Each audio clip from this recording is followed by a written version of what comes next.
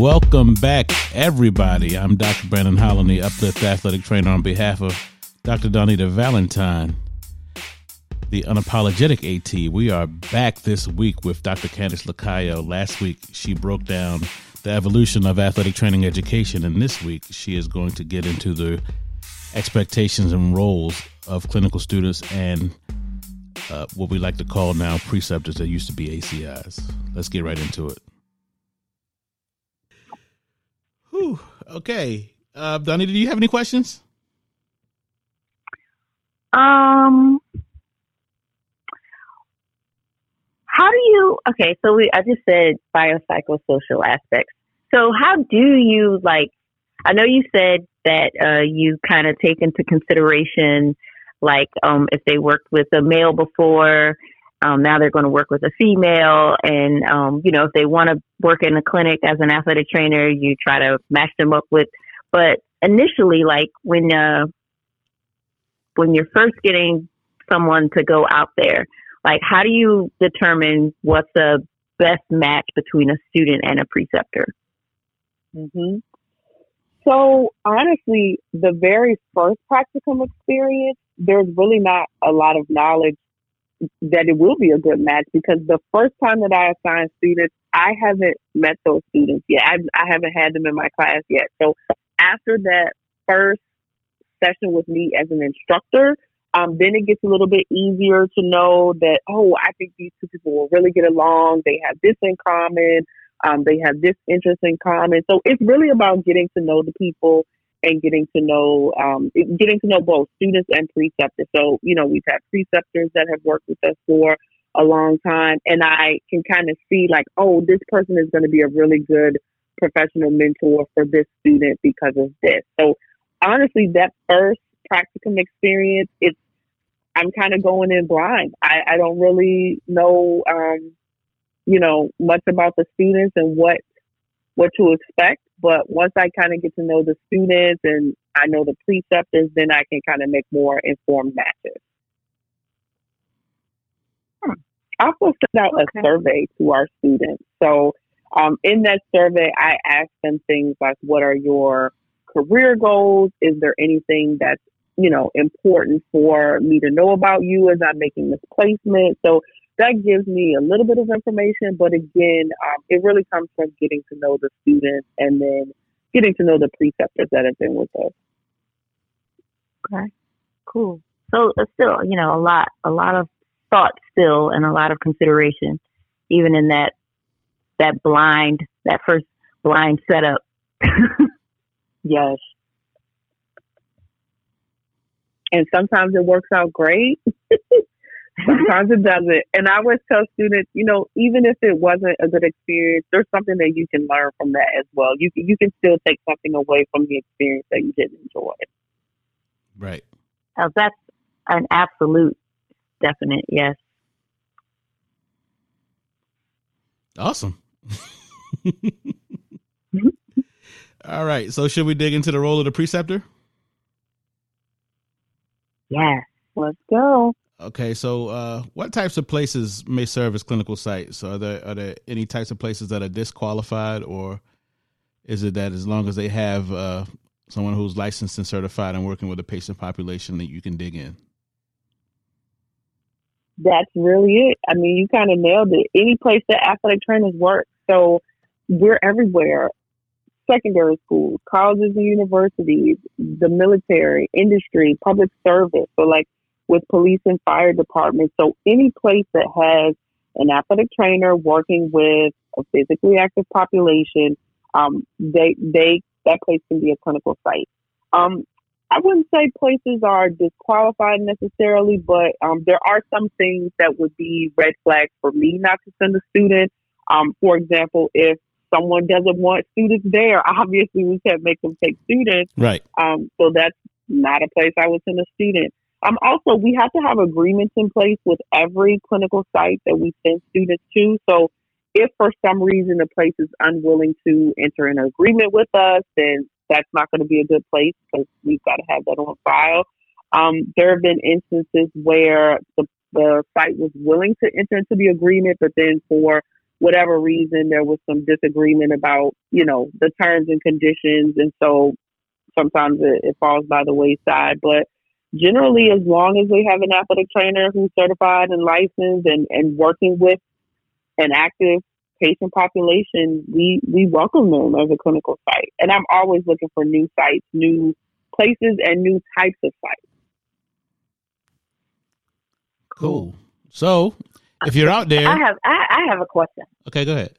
Sure.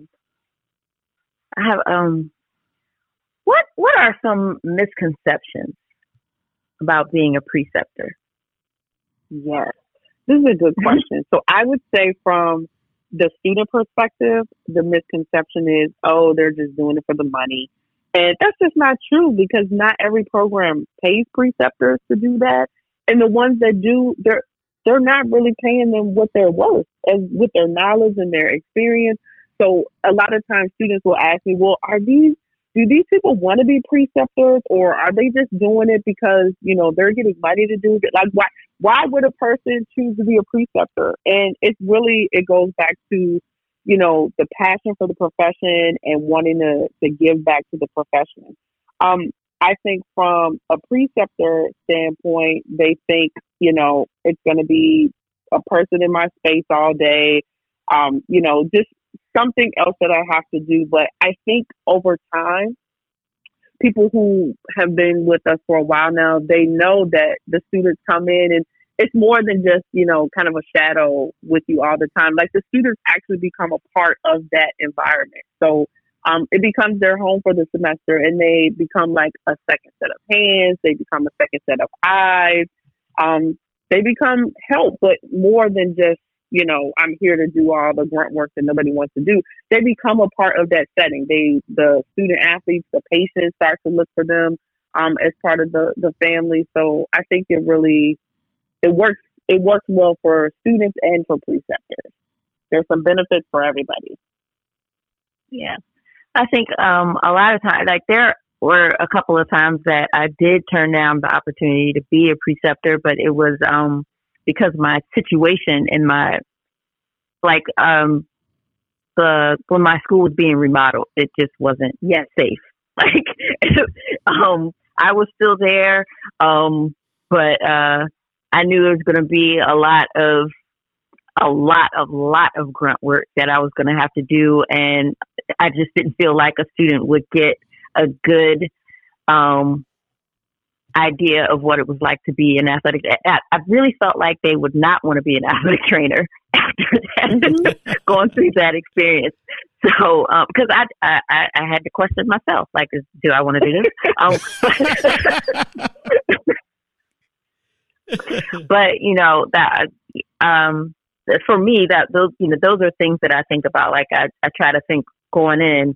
Like, when I get that email, I try to assess, like, is this going to be a good, because sometimes my school, sometimes we have a lot of sports, and sometimes when we were approaching that remodel phase, we kind of fell off a little bit. We lost enrollment and things like that. But, I think that was one of my biggest things. Like, I didn't feel like the site was going to be safe, and I just didn't feel like they were going to get a true feel for what it was like being a secondary school athletic trainer. I'm really glad you brought that up. As a clinical education coordinator, I so appreciate and respect when a preceptor just says, this is not going to be a good semester for me. And I don't even need to know why, really. I would rather a potential preceptor say, no, I can't do it, than to say, yes, I can do it. And then the student comes and it ends up being a bad experience for both. Like you said, like, a student might come and say, I don't want to do this, but it really was based on the circumstances at that time.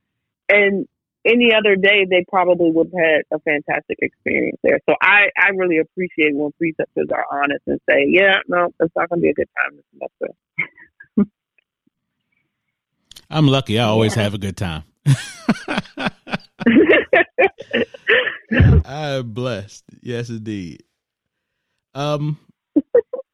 So, if you could dig into the services that a program should expect to be able to provide, as far as what should a preceptor be able to provide, and also maybe some do's and don'ts for preceptors. Mm-hmm.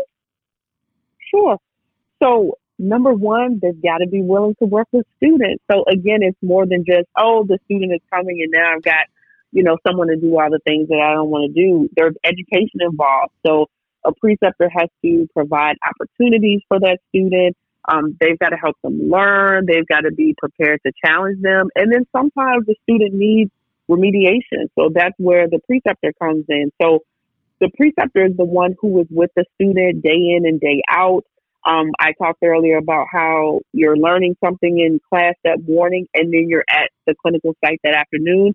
They were in class probably for an hour, 15 minutes, maybe 3 hours at most, but then they're at their clinical site maybe from 2 to 8 p.m. So it's really the preceptor that's connecting the dots for them. So just being willing to provide educational opportunities for them, being able to give them feedback, that's also really important. So not just teaching them skills or watching them practice skills, but being able to give them input on how they're doing, how they're performing with those particular skills.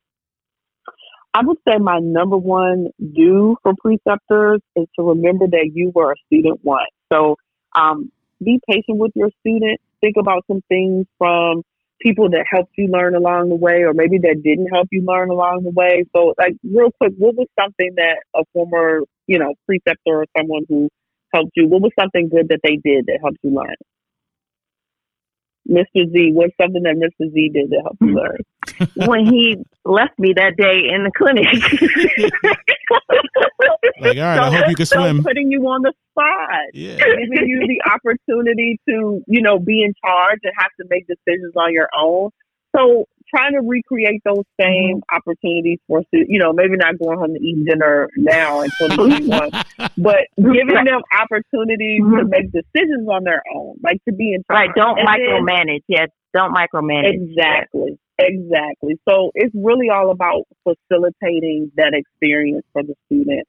Also include them in things that you're working on. So whether it's patient care, if it's documentation, whatever it is. So one thing I like to remind preceptors is, we want the students to see the nuts and bolts, but we also want them to see the things that aren't as exciting. So they need to know going in, hey, sometimes you're going to have to do paperwork, or you're going to have to put notes in, or you're going to have to wipe down tables in the athletic training room. Like, we want them to see everything. So everything that you can expose them to it.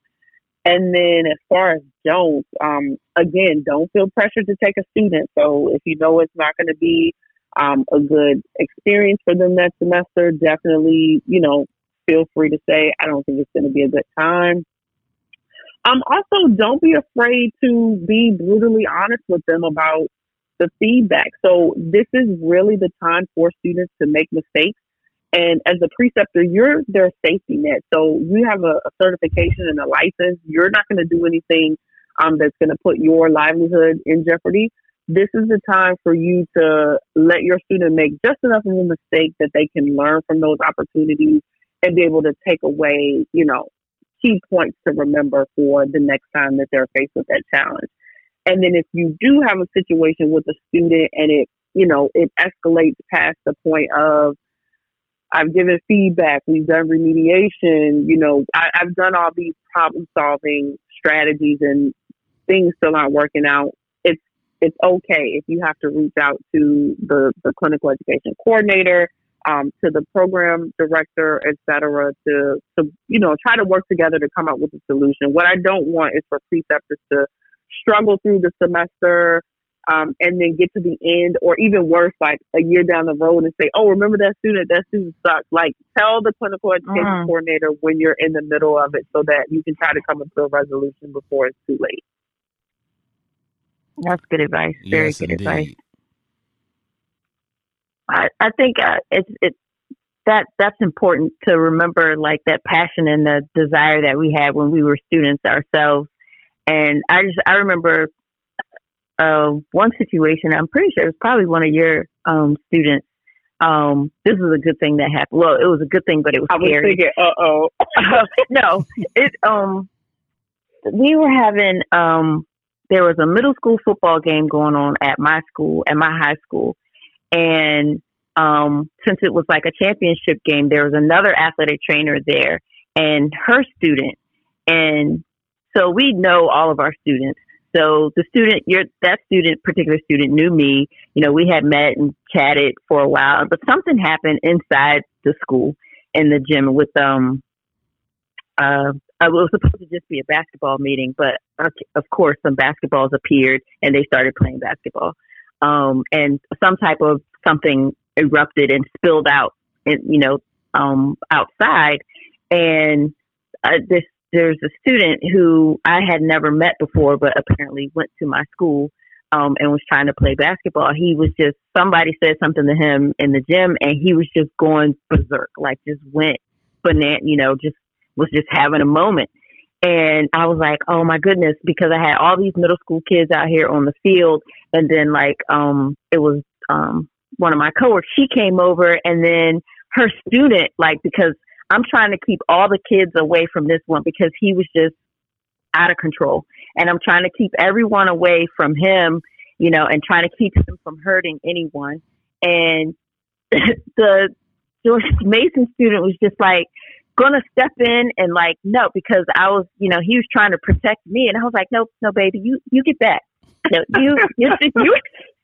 you're a student. You definitely need to take 27 steps back away. And he's like, no, and he's trying to reason with. I was like, this young man over, he's beyond reason. So I just need for you to just get the babies, get the rest of the babies, and you a baby too. All y'all just go back away, But he really was irritated, and I'm trying to figure out I knew there was a police officer in the parking lot, and I just couldn't get his attention to come over. And then a larger basketball player finally came, and I didn't want it to happen this way, but there was going to be absolutely nothing I was going to be able to do with this student who had just lost it. And I remember it was our biggest basketball player, and he just tackled him, grabbed him and just held him. I was like, you got him? You good for a second? You got him? You got him? And I'm like, I ran it down. You gonna be all right? Because he's a big, so. But we took care of it. But I went to the student later on, and I was like, thank you so much. I was like, I'm so thank you for, trying to step in. He was like, no, he shouldn't have been. I was like, yeah, but he was, that was a teaching moment. He was unbalanced and beyond reason, and there was nothing anybody was going to be able to say to him to talk him down. I was like, but I so appreciate you, trying to, but yeah, the student, he was just like, no, I just wanted to look out for you. And but that passion and that desire is always there. And it's so good to see. So I usually always, for the most part, have a good time with our students also. Yeah, I remember that actually, because you emailed me after to say that student has stepped in to try to protect you. Yeah, I was so afraid something was gonna happen and I was just like, please no, not tonight, not any night, right, not tonight. right. Wow, but you know what? That's an experience that kid wasn't going to get in the classroom. Yeah, definitely. And that's why I love the clinic, because you can't predict it. That was your office that day. Your office was a melee that day. Not necessarily a melee, but it was exciting. Yeah, and it's not too uncommon for me, but for him, I'm sure. But he was so calm and so cool, no, Brent, man, come on, man. Come on. He's going right up to him, trying to have a conversation. I'm like, no. Yes. Save yourself. Wow. So, I have kind of a tough question for you, Candace, because a friend of mine asked me a while ago, and he said, "You're a preceptor for Mason?" I said, "Yeah." He said, "You like it?" I said, "Yeah." And he asked me what I got out of it. What do you get out of it? And I think the answer I gave him was, what I get out of it is I love teaching.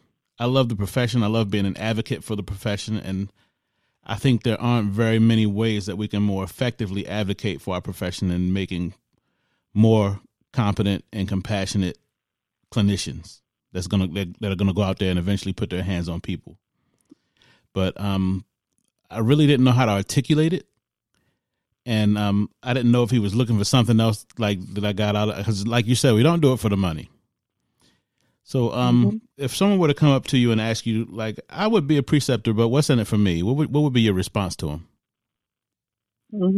Well, first I would jokingly say you get a warm, fuzzy feeling from molding the professionals of the future, which some people probably do get that warm, fuzzy. But really, it's a way to give back to the profession. And also, I think the number one thing is that today's students are your future colleagues. So don't you want them to be prepared? Don't you want them to be the very best? There are some other perks specifically at Mason, and I'm sure that other programs try to find ways to, pay their preceptors back. Since again, we can't pay you what you're worth in money. But one of the things that we do is when we offer conferences and workshops that are worth continuing education units, our preceptors get to come to those when they're sponsored by our unit. Our preceptors get to come to those for free, and you get CEUs for attending those. So we try to find ways that we can, show our appreciation that don't necessarily include monetary. I mean, I wish we could pay all of our preceptors, just write you a big check every semester. But that's not realistic. So we try to find smaller ways to show that we appreciate having you. We give year out. But I think really it goes back to that being a part of the profession.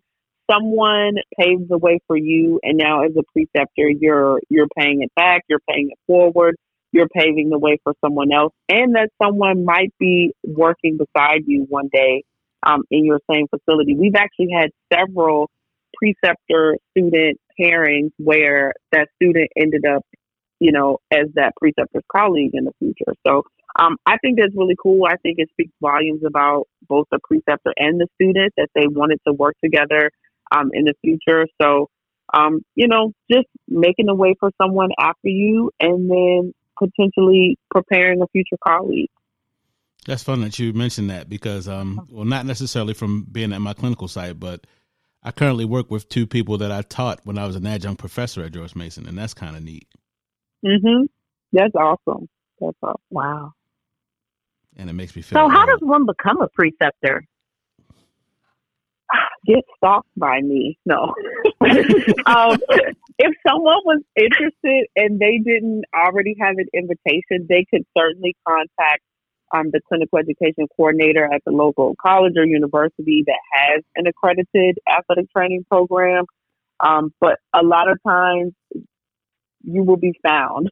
Like I said, I will just walk up and meet people at conferences and ask them, have you been a preceptor before? Are you interested in being a preceptor?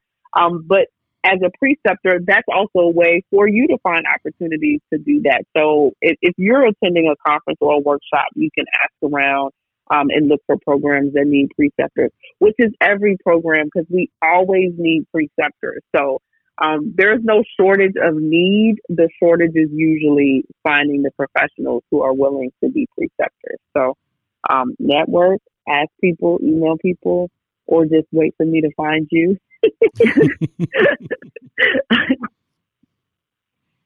Nice. Okay. So, how about we get into the role of students now? If you're a student and you're listening to this podcast, you should be listening to this podcast. You get extra credit. Oh. But you can't apply to any classes. You just get extra credit in life.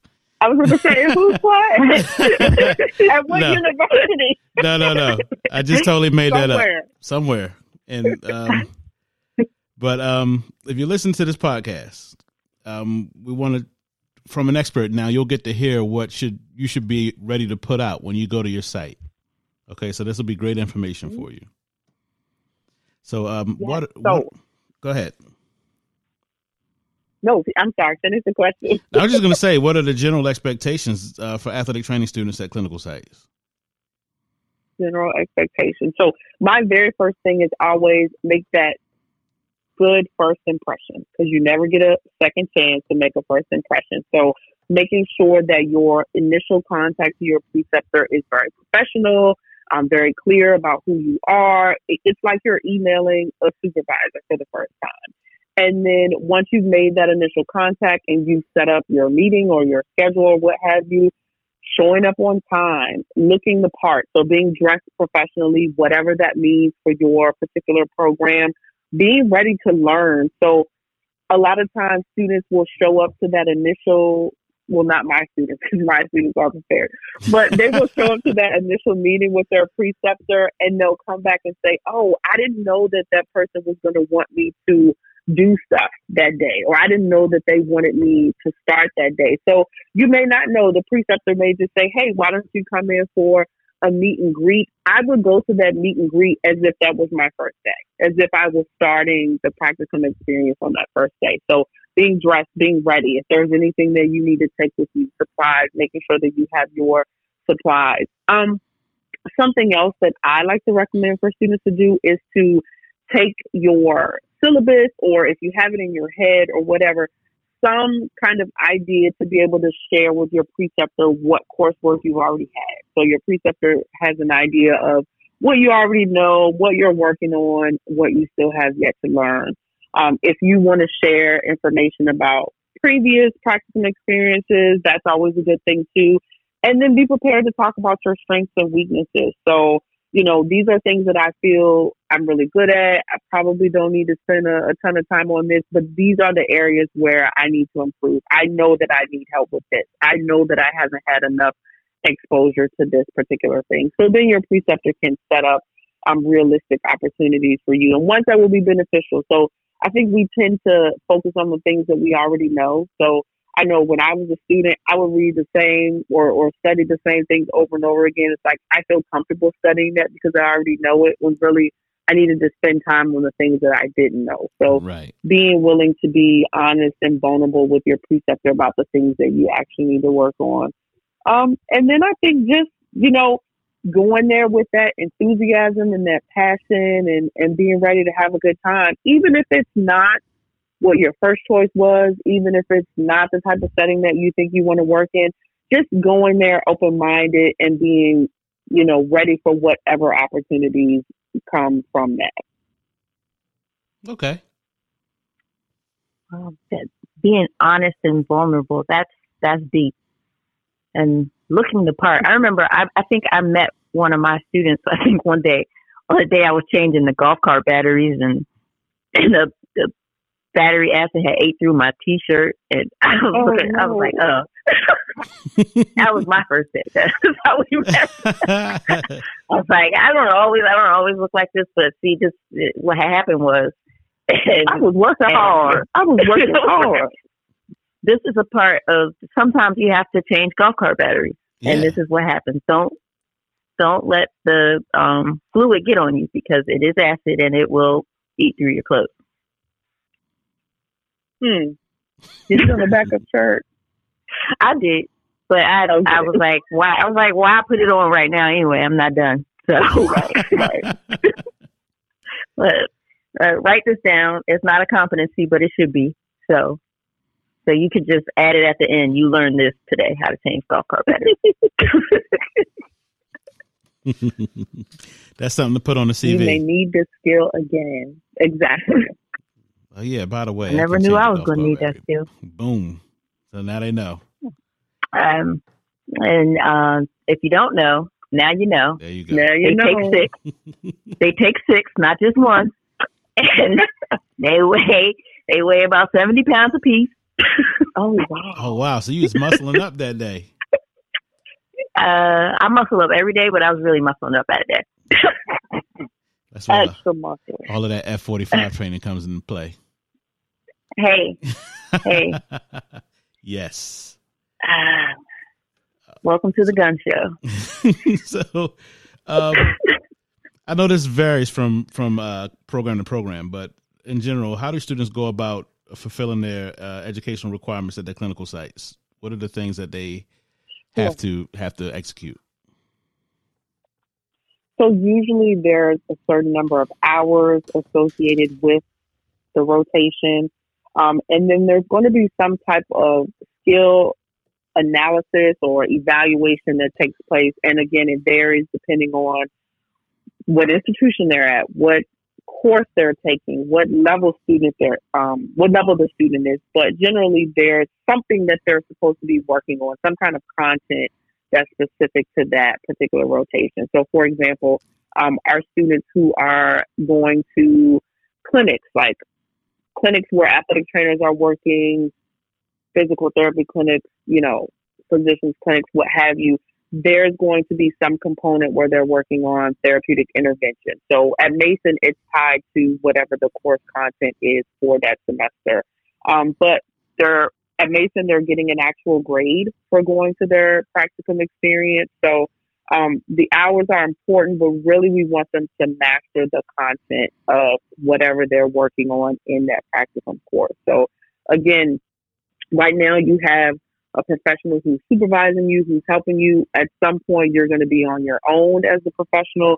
And we want to make sure that our students can say, oh, I practiced that. I went over that with my preceptor, and not just, well, I got 2,000 hours, but I never had an opportunity to do this. So we really want them to master the content before they finish their program.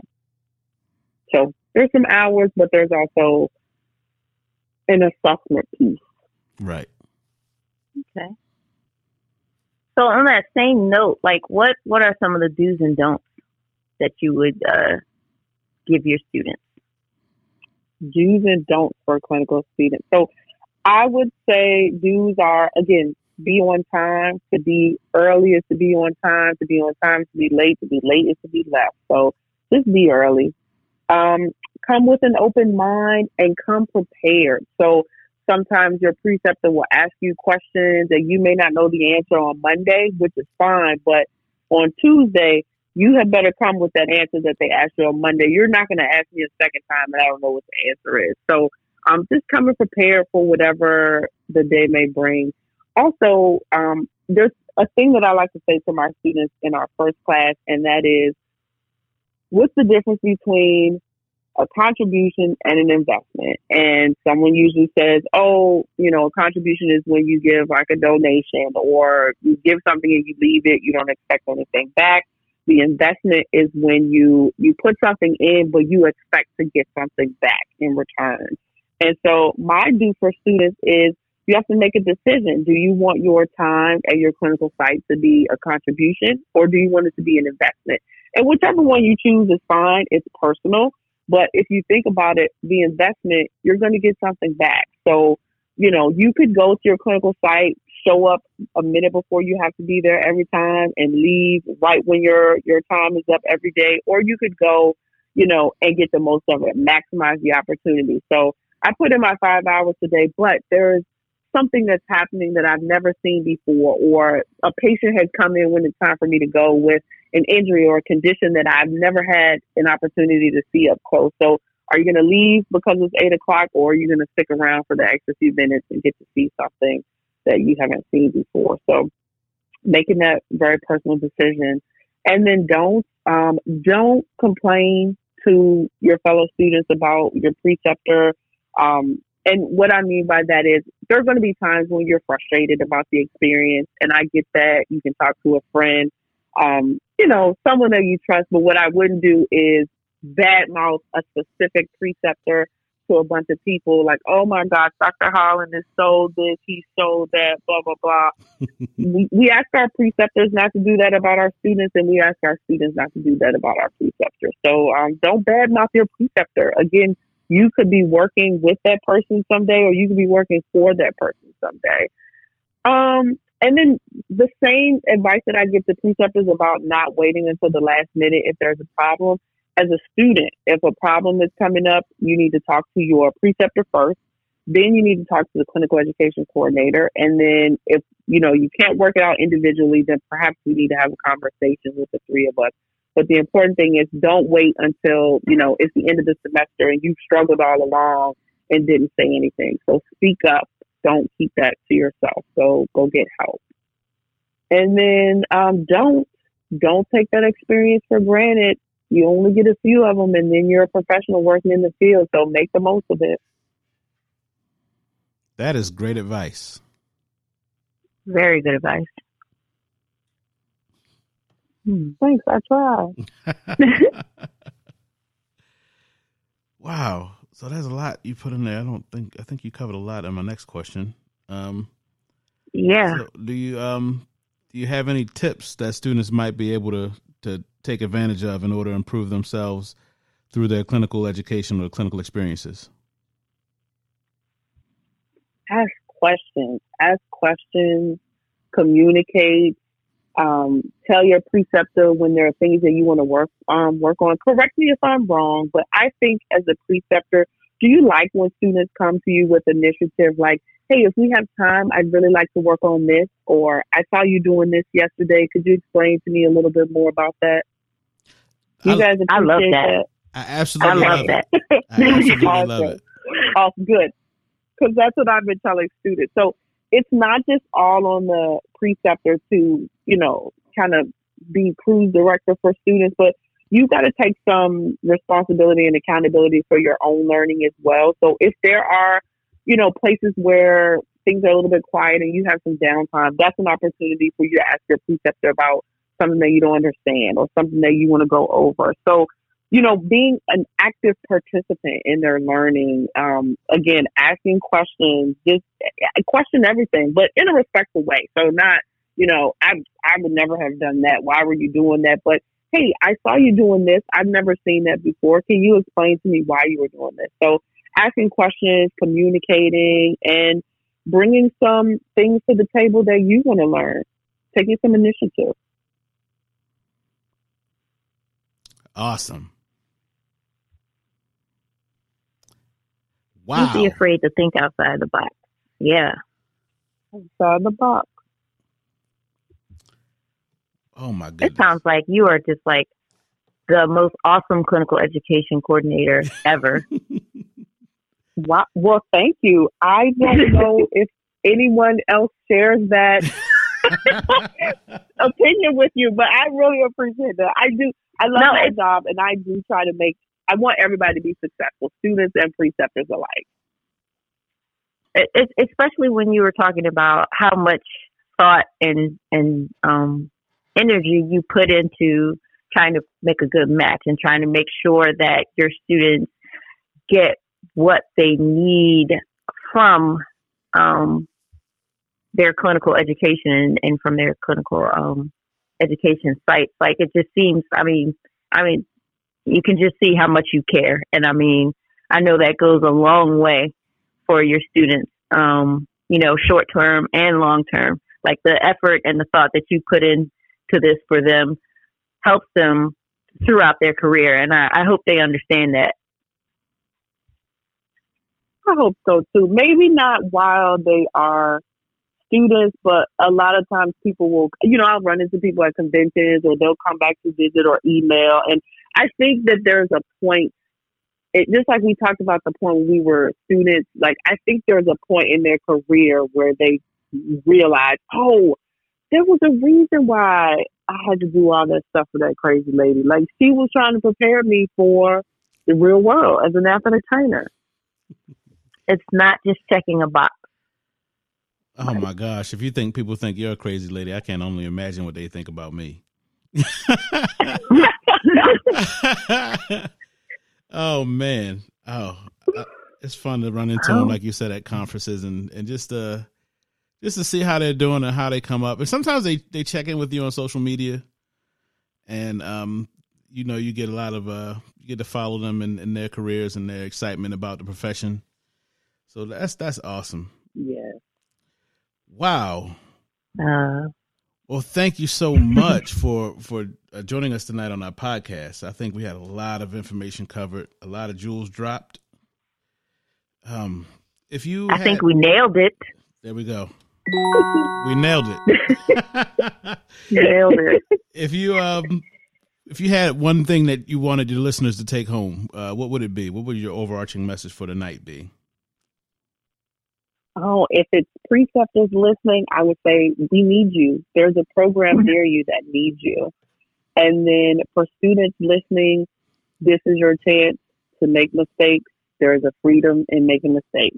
You can move forward from those and still be a great athletic trainer. Awesome.